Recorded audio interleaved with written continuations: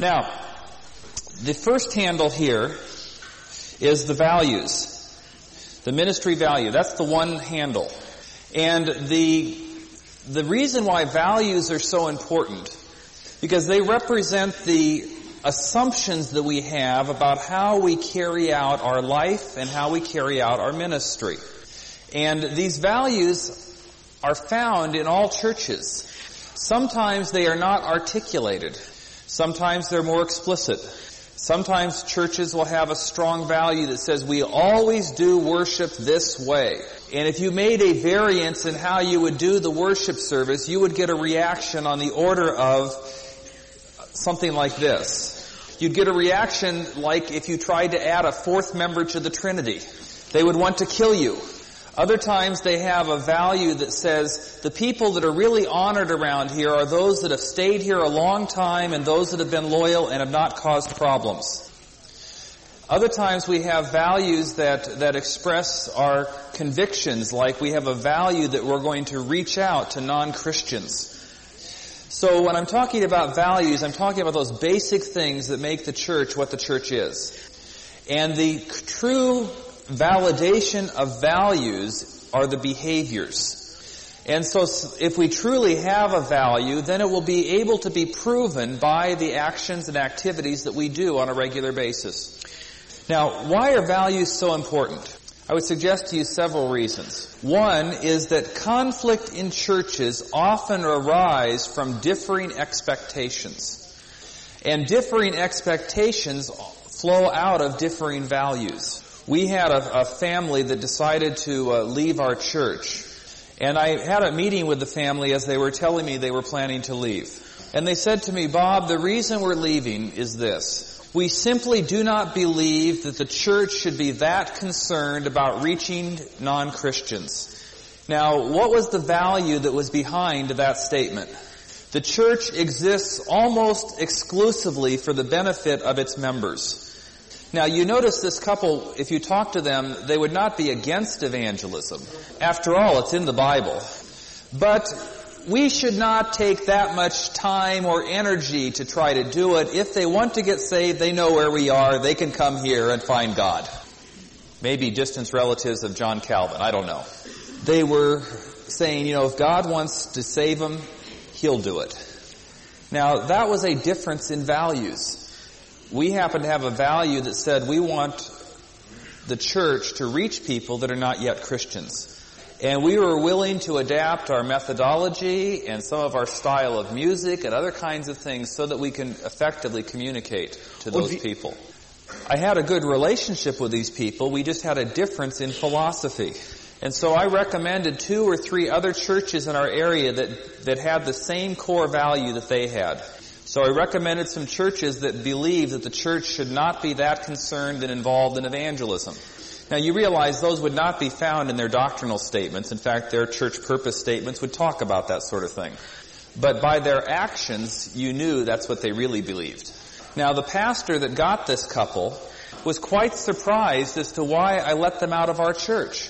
They were fine Christians, they were very faithful and loyal, and especially they were good givers. But they had a different philosophy, a different value. So conflict arises from differing values. Second reason values are so important is that values form the foundation for the implementation of plans and goals and activities. Have you ever been through a strategic planning process where you go through and clarify, this is our church purpose, these are our goals, here's what we're going to do, and a wonderful plan gets developed and everybody votes on it and says, yes, this is what we want to do. And then absolutely nothing happens.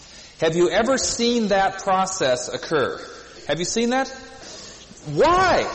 I would suggest to you the reason is that 90% of the time, the plans and goals that they set were not consistent with their real values. Remember when I talked to you in the church planting seminar about the need for having harmony and having the same set of values? Because unless your goals and your plans flow out of your values, you will not have the commitment to carry it out. And so the taking of time to clarify your values is very, very important.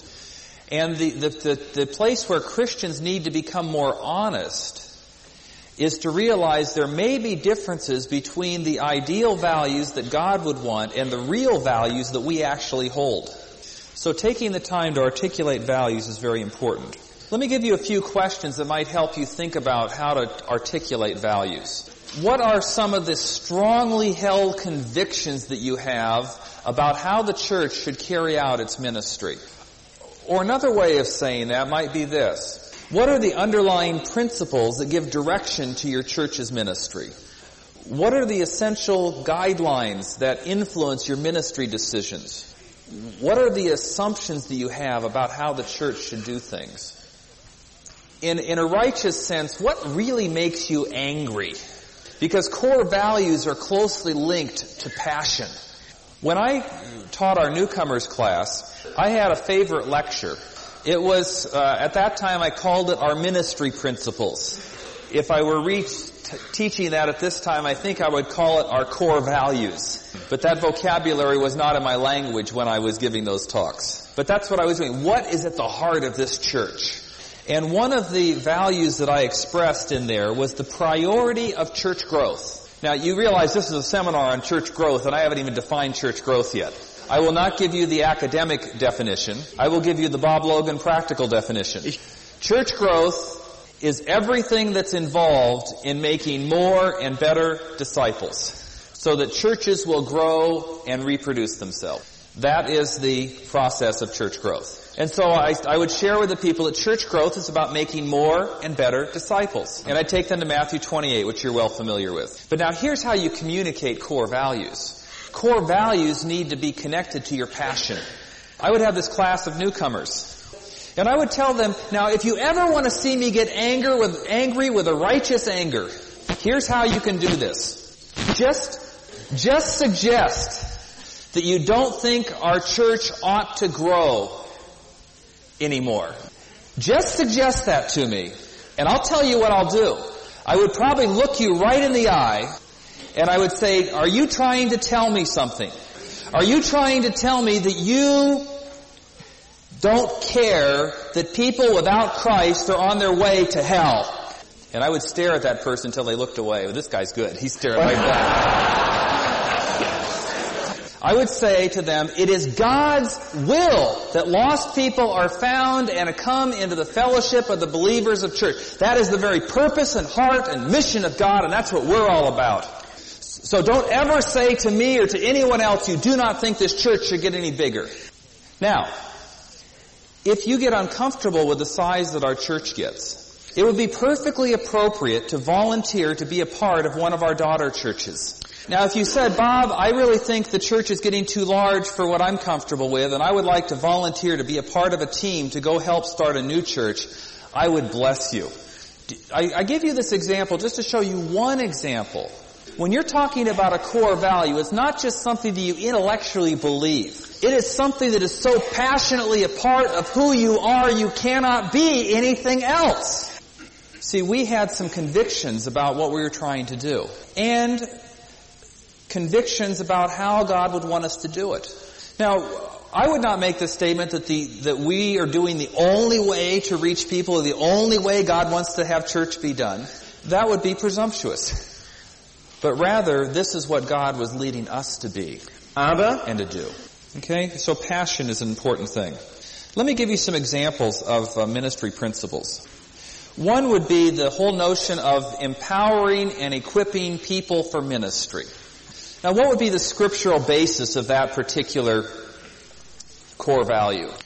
Ephesians 4 would be one of the ones I would turn to. The whole notion of Romans 12 for the giftedness of believers might be another passage.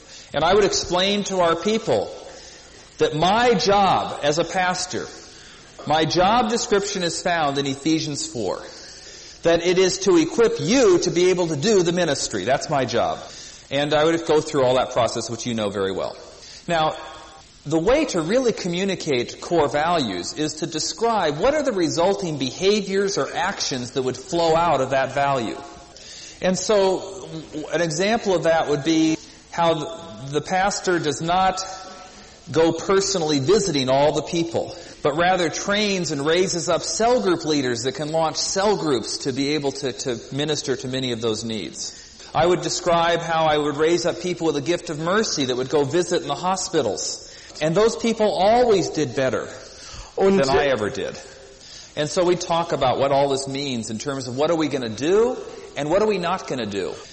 So anytime you have a core value, give a scriptural basis for what's behind it. Then give examples behaviorally of what that looks like. And these examples can be both positive and negative. We will do these things, and negatively we will not do this, this, or this. And that helps people to visualize what do they mean by a core value. For instance, if you say we have a core value of trying to reach lost people like Jesus did.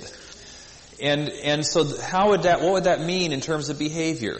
It would mean, among other things, building relationships with non-Christians and spending time with them. You see, sometimes we use words that are too vague. We believe in evangelism. Who in this room does not believe in evangelism? But see, most Christians that take the Bible seriously, that's a priority, to reach lost people. But the important thing, when you use the term evangelism, what do you mean by that? See, some people, when they say we believe in evangelism, means that at the end of the service we'll have an opportunity for anybody that wants to receive Christ to do so, and that fulfills our evangelism responsibilities. Okay, let me give you some examples from a church in Holland. Here was a church that was very clear in the articulation of their core values. And these values were lived out in their behavior. I've studied these churches and been with them, and they really live according to these values I'm going to give you. And out of one church in the last 10 years or so, maybe 15, they've had 27 other churches get started. They had a core value of intimacy with God. And that was expressed in terms of personal and corporate worship, the practice of various spiritual disciplines. So that was a core value to them. And by watching how they lived and how they conducted themselves, you could say that was true. Secondly, they had a core value of community. They worked in teams, organized their churches according to cell groups. Third was openness, clear and honest communication. One example of that was that the leaders would share where they are going so that the others can follow. And apparently in Dutch culture that was an important thing, that leaders very often did not tell people where they were going. They'd kind of keep it like this. A fourth value they had was empowerment, which was believing in people and mobilizing them according to their spiritual gifts.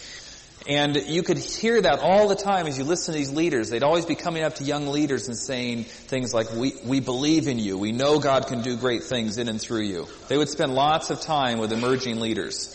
And finally, multiplication was a value. Leadership development and apprentices at every level.